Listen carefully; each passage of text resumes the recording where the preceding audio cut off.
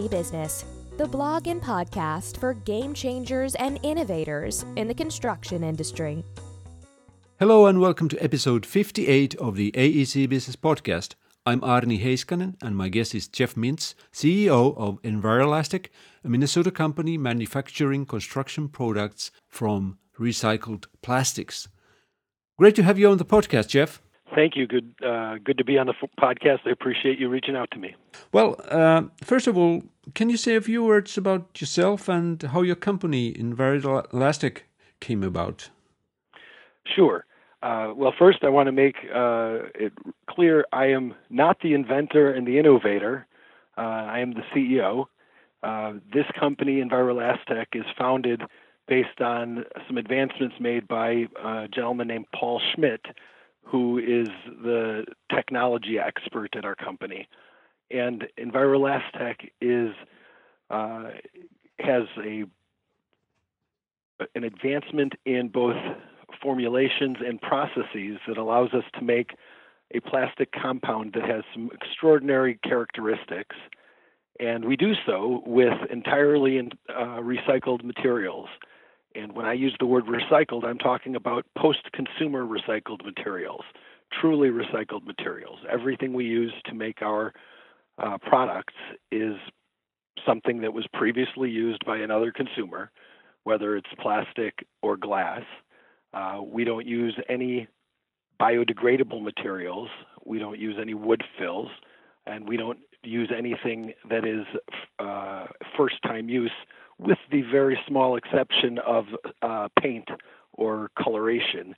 So far as I know, there's no way to recycle paint. If there were, we'll use it. Okay. So, when was your company founded? The corporation was created in 2011. And we're still in the startup phase. I joined the company and acquired majority interest and became CEO just January of 2016. All right, yes. Well, you mentioned that you use plastic waste. How big is the problem of plastic waste in the USA today? That's a great question. And there's so many ways to answer how big of a problem it is. First, I would say that plastic waste is a global problem. It's not just a problem in the United States.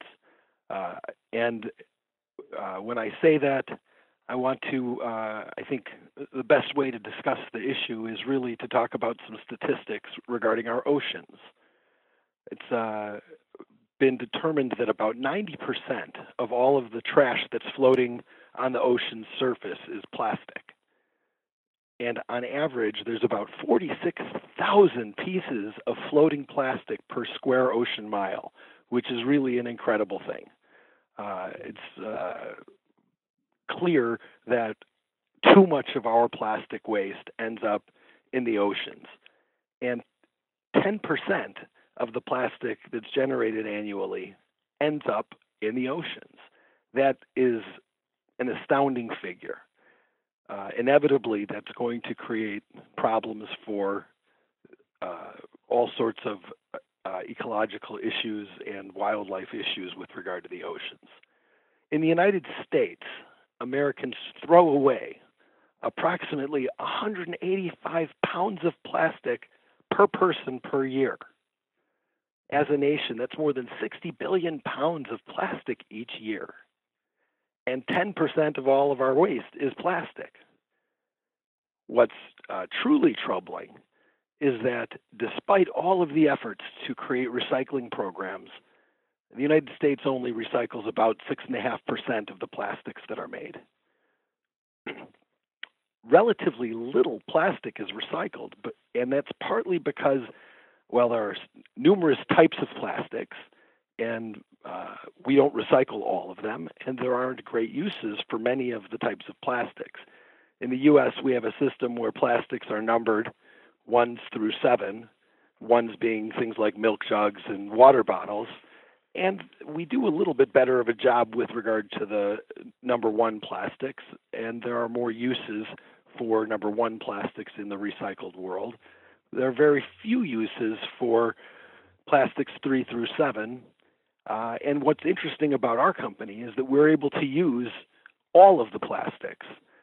We only choose not to use PVC as a recycled plastic, and that has to do with its toxicity when you melt it down again. For reasons of worker safety, we're choosing to avoid using PVC. All right, so that was actually my next question. What kind of plastic can you use in your process? So it's not PVC. Not PVC. We use everything else, and our formulations allow us to use all of them in varying amounts. And we are hoping that by creating uses for particularly the underutilized plastics, that our communities will start to recycle more of the types of plastics and create a greater stockpile of that stuff instead of having it ending up either burned or just in landfills or dumps. Yeah. By the way, how do you get your raw material? Is it what is the process, the logistical process? Sure. Well, first of all, consumers recycle, and we've gotten much better in America at having people separate out trash from plastics and paper. And paper and plastics are recycled, and particularly with regard to number ones and number twos, those are recycled and collected. And typically the government entities, the cities and towns and counties, have a sorting facility, and those materials that are sorted out as plastics that are recyclable get back into the market for companies like ours that can utilize them to make something new. So our vendors for plastic include regional sources, the commercial waste haulers and the processors, as well as some private industry vendors that are now in the business of selling recycled plastic pellets. Most of the plastics that we use will be raw recycled, just bundled milk jugs and water bottles and other raw recycled plastics, because we're able to process them ourselves. But there are processors out there that do that as well. Mm-hmm. Yeah. Well, without talking about your industry secrets, or what can you explain your manufacturing process and what makes it special? Sure. Like many other companies, we use extrusion for production. What makes our product unique is the formulation, which does not use any kind of a wood fill or any biodegradable ingredients. We use minerals like glass or fly ash, which is the byproduct of the incineration from the trash process. When they incinerate the trash, what's left over is a highly dense carbon fly ash. We can use glass and fly ash as fill in our compounds in extremely high percentages, much higher than the rest of the industry. So what's unique about our process is the degree to which we're able to utilize the glass and or the fly ash to combine with the plastic and make a very, very sturdy, durable product. In that regard, because we don't use biodegradable ingredients, our products don't warp or rot or mold or decay. They're not subject to the types of problems that the plastic compound industry typically has when they use wood fill. What's also different about our product is that we, when we do need a color, for instance, in a deck board or on siding, our coloration is mixed in the extrusion process, and so our end products are 100% colored. In other words, if we have a board that has a red hue to it, it is red inside and out, and when you cut it to size, the ends don't need to be repainted or sealed. They're already watertight, they're already the same color as the outside. And that is an advantage in a number of ways. For example, if somebody is installing siding on their house, when you look at the siding industry currently, there's low-end products like aluminum that are not used much. They don't hold up. And there's a common vinyl siding, which is a good product, but it's relatively flimsy and it doesn't perform well in cold environments. As you mentioned, I'm in Minnesota. The temperature today here is 6 degrees below zero. And in super cold environments like this, if you come in contact with vinyl, it's going to crack and it's going to fail. And so while it's widely used, it's certainly not used on the mid and upper end homes. The much more durable products that are on the market today are things like Hardy Board, which is a fiber-infused concrete product, and LP SmartSide is probably the industry leader in a plastic compound siding product. LP SmartSide is a wood-filled product, and so it has the need to be, once cut, it has the need to be stained or painted on the end to be sealed, and even when you do that, eventually the paint fails and the board absorbs moisture and it expands and contracts and rots and molds and warps. And we don't have those issues because our product doesn't have anything that's going to decay like wood. It's not going to absorb moisture like wood.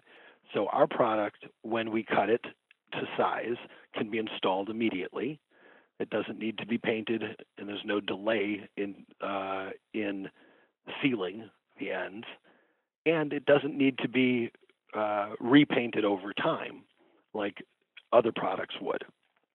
We don't need any special tools for installation.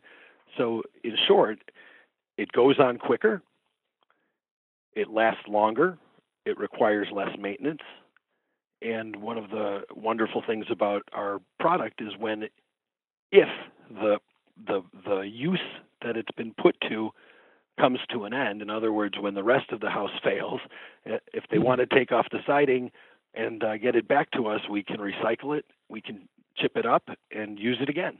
So not only is our product from recycled materials, our product is in and of itself recyclable. Yeah, that sounds great.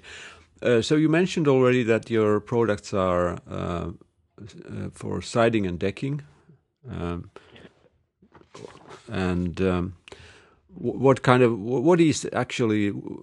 are the dimensions, for example, that you're providing?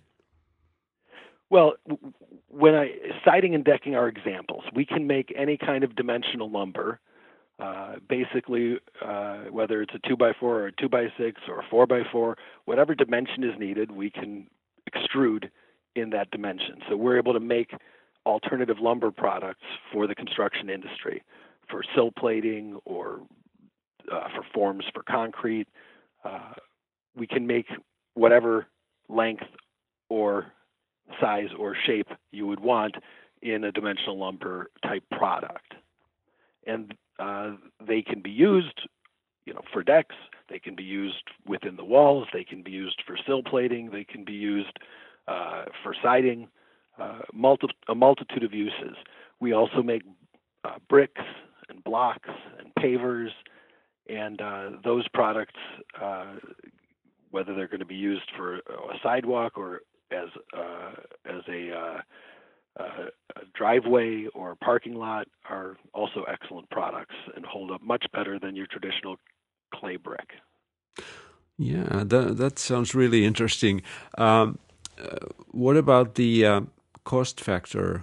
We are naturally talking about the life cycle cost, I guess. But sure. How do your products compare with more traditional alternatives? The best example I could give you could be with regard to siding. Again, in the siding market, there are products at every level. We're certainly going to be more expensive than the aluminum or the vinyl, but those aren't really comparative products in terms of performance. The products like the fiber-infused concrete or the wood-filled plastic compounds are our competition, and we're less expensive than those. So not only do we have superior performance, but in the products that are of the products that are closest to performance to ours, our product is less expensive. Right. Well, the obvious question is where can our listeners buy your products? And here's the fun answer: nowhere yet. We are truly in the startup phase. In fact, the reason that I became more involved with the company and increased my investment and became CEO was to help get the product to market. The inventor, like many other inventors, is not necessarily a businessman and doesn't had been trying for several years to find investors to get launched, and wasn't getting as far as he wanted, as fast as he wanted. When I took over, we completed getting the money needed and secured all of our financing and began our construction. And the factory will be open in late April of 2017. So we're just a few months away from being in full-scale manufacturing. We did previously have a small R&D facility, but that was not sufficient to create enough product to bring to market in a profitable way. Mm-hmm. Okay, so your concrete plan for the future is to open production. Yes. Yes, we are in the process of constructing the facility right now, and we have a very firm completion date in April, and the extrusion machinery and the other equipment is all either en route or in the process of being built, and we will be in full-scale production by April, no later than May 1st of 2017. Yeah, this was certainly very interesting. I'm sure that once you start producing, I'm sure there will be a lot of interest in your products. But right now, where can our listeners find more information, and how can they contact you? Sure. First of all, anyone interested can give me a call in the United States at 507-424-2664, or they can email us at info, I-N-F-O, at Envirolastech, ENVIROLASTECH.com. And we'd be happy to share more information with anyone that's interested and keep you guys apprised of when we're in production and able to provide product. I did want to mention one other thing, too. Among other things that we're working on that will hopefully be able to bring to market within a year or two are two other specific products. One is seawall blocks. Again, I have a high interest in our oceans, and one of the problems with the rising sea levels is that the infrastructure at the perimeter of our country and many countries around the world needs reinforcement. Most of the seawall blocks that have been built are concrete and reinforced steel. They function, but they decay. They have about 25 years before you start seeing failure, and they need to be either repaired or replaced. And if they continue to do that with concrete and reinforced steel, concrete's porous. It's going to take on water, and particularly in salt water, it's going to decay faster. And the reinforced steel is going to rust and fail. Our product won't have those issues, and so we'll be able to provide a superior seawall block to assist with the protection of the lands from the oceans.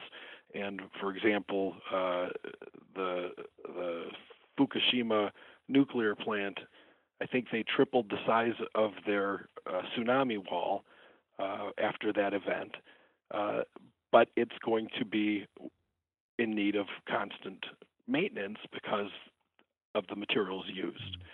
Our product could be used, and that wall will last thousands of years instead of just a few decades. Another product we're working on, which again for cold climates is an important thing, Minnesota, we have great range of temperatures. We have very cold winters and we have very warm summers. And asphalt as a road surface, it develops potholes every year. The reason that potholes develop is because some of the ingredients in asphalt have different expansion and contraction rates in temperature change. And so when it gets colder, pieces shrink more than other pieces and create cracks. And when it gets warmer, they expand more than other parts of the asphalt. And those differences in the expansion and contraction result in cracking. And the cracking allows for water to get through, and the water gets through and erodes the subsurface, and you end up with small sinkholes or potholes, and the surface fails. With our product, if we replace some of the minerals like the river rock that are in the asphalt, our petroleum-based plastic compound product is going to behave more like the petroleum-based other products that are part of the asphalt formula. And in theory, that's going to result in fewer potholes because the expansion and contraction will be more uniform throughout the product. So that's still in research and development, but we're hoping to be able, within a couple of years, to bring to market a superior asphalt product that will allow us to have roads that don't fall apart. Oh, well, nice. That's something that we would also need here in Finland. Yeah. All right. Well, it was a pleasure talking with you, and all the best to your business and future. Thank you so much. I appreciate you reaching out to us, and keep doing what you're doing to help make the world aware of the advancements that are being made.